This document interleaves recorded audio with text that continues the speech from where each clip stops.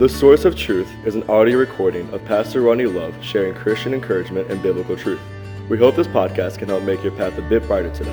Psalms 119:105 says, "Thy word is a lamp unto my feet and a light unto my path." Good morning. Welcome to the Bensalem Baptist Church Livestream Devotional, Source of Truth podcast, and we're so glad you've taken time to join us this morning. I was just trying to work. For some reason, Instagram was not coming up, so we will not be able to go live on Instagram this morning. And obviously, if you're looking at Instagram, you can't see this anyway, but we'll have it posted on Instagram later, shortly after this. So the archive will be posted back up to be watched later throughout the day. Well, happy Thursday, as the weekend is just around the corner. And we're looking forward to a great weekend, looking forward to it warming up a little bit. We're looking forward to a great day on Sunday, and I really hope you come. And I hope you come. If you say, I'm just not comfortable attending the 10 o'clock service, or maybe you say at 10 o'clock, I'd rather come to the early service so I can get more of my day. Honestly, we're kind of adjusting there. We have a lot more room than we thought we'd have, and so we encourage you to make 9 o'clock that service, and we would invite you to do that and to join us then. The only thing we do say is we will ask you to wear a mask the entire service for those who do come and are at a higher risk of the virus, and so we would encourage you to join us at 9. It is an identical service, a little shorter.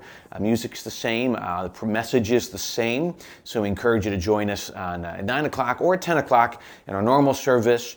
And I'm telling you, I've been just a little bit ago putting some working up on the message for Sunday morning, and I have just been encouraged as God has spoke to my heart through this, and I'm excited about preaching it Sunday. I think it'll be a great help and some great truths from this aspect of what we call the Christmas story of the Advent and Jesus' first coming, and I'm just looking forward to sharing that with you. But we're going to take a little bit of that from actually a different point of view, the same story that I'm preparing to speak on Sunday, but we're going to look at it from a bit of a different position today, and that's in Matthew chapter 1. So if you want to follow along, turn to Matthew chapter 1 as we're going to read a section of what we now call the Christmas story, beginning in verse 18. So I encourage you to follow along. And I think there'll be some neat truths. And because one thing I want us to remember, again, it is a biblical story way before it is what we call the Christmas story. It is about theology. It is about Jesus and his coming more than it is about a seasonal holiday that ultimately was created by man. It really was. But these great truths what we take with us. And so if we can kind of separate ourselves from the Christmas aspect and just look at some great truths. And what I want to do is I want to look at, there's a phrase that was used in this talking about Joseph being a just man. And I love that phrase. And what does it mean? What are some things that we can learn from simply Joseph's reaction to everything he's about to learn and all the things that are taking place in his life? And how can we learn some great principles from his reaction, from his responses that we can do today? So I hope that this will really encourage you. I know it's been, as I was studying it this morning, a great encouragement and shall I say even a great challenge for me. So Matthew, starting in verse 1, or chapter 1, starting in verse 18. Matthew 1:18.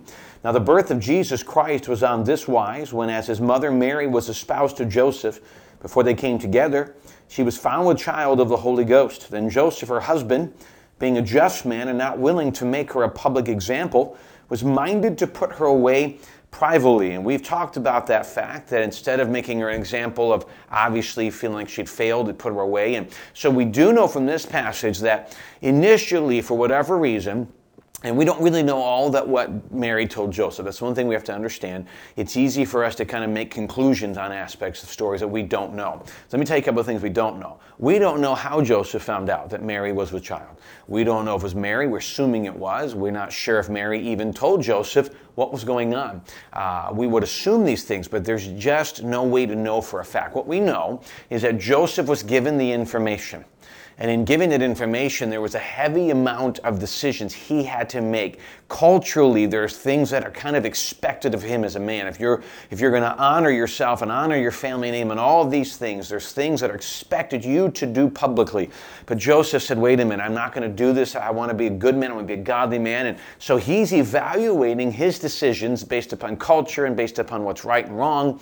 And all of these things are going through his mind. And so we see that Joseph, in this part, Joseph receives what would have been some of the worst news when you think about this from a human standpoint. All of his plans and his future goals were changing immediately. Think about what could have been. And again, we don't know. We're assuming. But imagine from our point of view what could have been. There could have been great hurt, maybe anger, disappointment. How could this happen? And just evaluate all the things that might have gone through Joseph's mind, at least from a human standpoint. And the only reason I say is I want to make sure that we pull this from Scripture that I think that might have been going through his mind is Joseph's not sitting here evaluating, well, my fiance told me that this is the Messiah. Man, this is pretty neat. Joseph is evaluating this information as to whether, I don't want to have her publicly used as an example, so I need to set her away privately.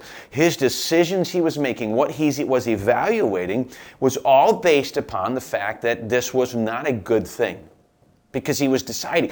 Jesus had to come and open Joseph's mind to the truth of what's happening.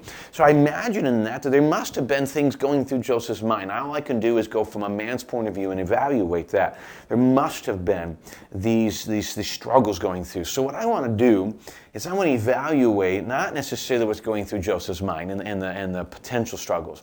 What I want to do is I want to look at his responses to this. Because as I was looking at this story this morning, God just really spoke to my heart about just some great everyday practical truths that are too deep, because these are not easy, these are not natural, these are not human nature. This requires God. And so let's look at how he responded. So the first thing we see is found in verse 20, where he says, "But while he thought on these things," you say, that's not that big of a phrase. I want you to consider this. Joseph could have responded immediately in anger and frustration. From the human standpoint, he could have said, "I'm done, take her to the city square." There's so many things Joseph could have done. But he says, while he thought on these things, Joseph stepped back and he took time to consider. Here's what I wrote down. He did not react. He responded. Sometimes what happens when circumstances don't go our way, our first reaction is simply just to react. We had a guy this week knock on our door. I wanted to sell a siding, and we thought, let's bring him in. Let's get a quote. We need to replace the siding at some point. Let's see what the quote is. And he came in and a whole long list of things. But in the process, we're walking around the house, and he showed us a section of our house that the siding, due to the wind, had been pulled away, and now we were beginning to see damage underneath the siding. Well, this is not something you can just ignore. Well, what's easy for me was to react. We got to get this done now. We got to do this. And the human nature is to react, and what God showed me through that is we would slow down and respond. And so the next day we woke up and we began to respond to the situation wisely. So many times when things happen, we naturally react. And by the way, reactions are almost always negative because we call them knee-jerk reactions. They're almost always immediate, bam, and we're ready to just react. Let me tell you, Joseph didn't react, he responded. He stopped and he thought about it. He considered it. He considered all of the different things. But I will say this, makes you wonder. He's a just man. He's a godly man. He obviously cared or loved for his fiancée. And I look at this and I think, but he sat back and he evaluated all the things that could have happened and could have done, and he took time just to stop. He was a just man, and can I tell you, this is something what the world needs. It's what God's church needs. Men specifically, but men and women who are not just reacting to what's going on, because there's so many things in this world we can react to. We need to respond. There needs to be a voice of clarity and a voice of truth from the church and from God's people that is not need. I mean, the world is reacting to everything, and poorly, might I add. We need to be that voice of truth, letting him hear God's voice through us and responding to things. In this situation, we also see that God gave him the purpose of all of this. So while he is responding, God sends an angel to give him information, and actually gives him information as to, okay, Joseph, this is what's happening, and let me tell you why. He says, "Behold, an angel of the Lord appeared unto him in a dream, saying, Joseph, thou son of David, fear not to take unto thee Mary thy wife, for that which is conceived in her is of the Holy Ghost. And she shall bring forth a son, and thou shalt call his name Jesus, for he shall save his people from their sins. Now all this was done that it might be fulfilled, which was spoken of the Lord by the prophet, saying, Behold, the virgin shall be with child, and shall bring forth a son, and they shall call his name Emmanuel, which being interpreted is God with us." You know, God doesn't always inform us of all that is taking place and why, but he often allows us to know enough to keep us to trust him and to follow him.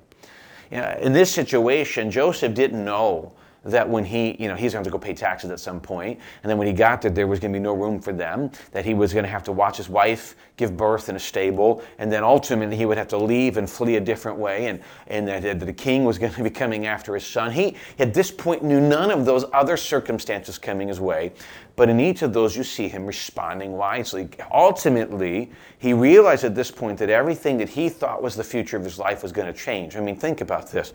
The stepfather of the Messiah, and all that would come with that. And as he looked at this, he responded. Why? Because some of these things aren't going to be easy, but God's got a plan. Maybe he knew the Messiah was to be born in Bethlehem, and so this made sense. All these things, as he followed, he followed, and we don't know how much he knew, but he followed just what God was doing and responded biblically, and all of that was used to fulfill prophecy and God's plan and purpose.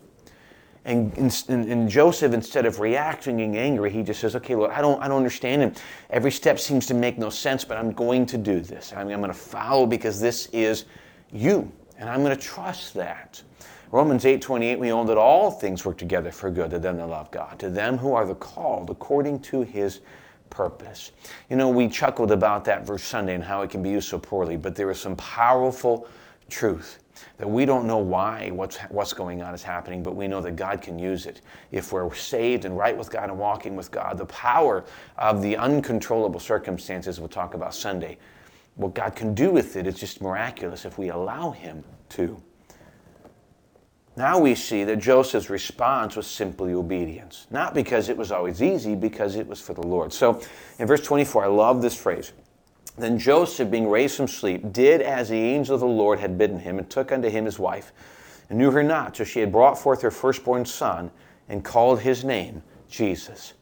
Now, I look at this, and I see that Joseph initially responded. Can I give you a thought? Honestly, just a thought that, as it hit my mind, and got put in my mind right now, something I had not thought written down. Joseph was able to hear from God, to respond to God, in obedience to God, because his heart and soul was in a place to be able to listen to God. Joseph didn't react in the flesh. He didn't react angrily. Joseph sat and took time to evaluate. I think sometimes if we would back off, James tells us swift to hear, slow to speak, slow to wrath, and if we would stop those things and we would respond biblically, we would stop reacting irrationally or knee-jerk or whatever term you want to use and begin to respond biblically. What that means is stop and say, Lord, I don't understand why. But you know what I'm going to do? I'm going to let you open. So I think Joseph, in that time of just stopping for a little bit, put himself in a spot to hear. Because think about this. God didn't send the angel until that night in the dreams, right? And all that day, what Joseph could have done, he didn't. Joseph waited. And in that time, God spoke to him in a way that Joseph had never been spoken to before, because that extreme situation and circumstance resulted in extreme response by God. And that's okay, because God responds as needed in different circumstances. So how would we take that as a practical application in this? That we want to be used by God. God's got a plan. He doesn't always make sense. But frankly, we need to be saved, because God only gives that information to his family. And if you're not saved, you say, but I don't understand what's going on. Well, the key is you won't. You need to come to God and know the God who does understand. I will never fully understand what's happening, but I can understand the God who does. And therefore, I gain strength from that. If you're not saved, that is the number one thing you need. Number two, you need to be right with God and walking with God so that you are in a position to hear from God. How can we make decisions and move forward and do the things we need to if we're not right with God right now? It's such an important, powerful truth, and it may be something that we would allow God to teach and help and encourage us and drive us in our daily lives. When we won't be in the position of Joseph. It's interesting, Joseph is not, you hear of Joseph when Jesus was 12 and he's lost in the temple, but frankly, for the remainder of Jesus' life, we don't hear of him. And God had taken him home, but what you see in this is that Joseph was submissive in that time to God's plan. Obviously, he'd been trained well, and he listened to the training, he submitted and committed. His submission and commitment to God was above all else because he responded immediately. And boy, may that be our heart. Sensitive and surrendered to God so that we can respond immediately. I thank you for taking time this Thursday morning to join us in study, to join us in God's Word. And I tell you, I mentioned in the past that when we get around these seasonal times, and as a pastor seasonally, you're supposed to preach on that season. I don't always enjoy that. I don't like, things to dictate that. This year I've just decided I want to delve into these, and I want this to be fresh, new to me. And so I try to look at this kind of separated from the part as a Christmas story as it is theological and biblical truth. And then how can I learn from it? And in this time, there's so many things in the story that we see the Advent, the first coming of Jesus, if you want to call it the Christmas story. So many things that are so relevant to today and so helpful. May we take those truths and make them part of our day today, tomorrow, and the remainder of this week. Thank you so much for giving me the chance to be part of your day. And we look forward to being back here tomorrow as we will finish the week off in God's Word. And if this was a help and encouragement, would you consider sharing it with others that it might be an encouragement to them? Thank you so much, and we look forward to seeing you again tomorrow. God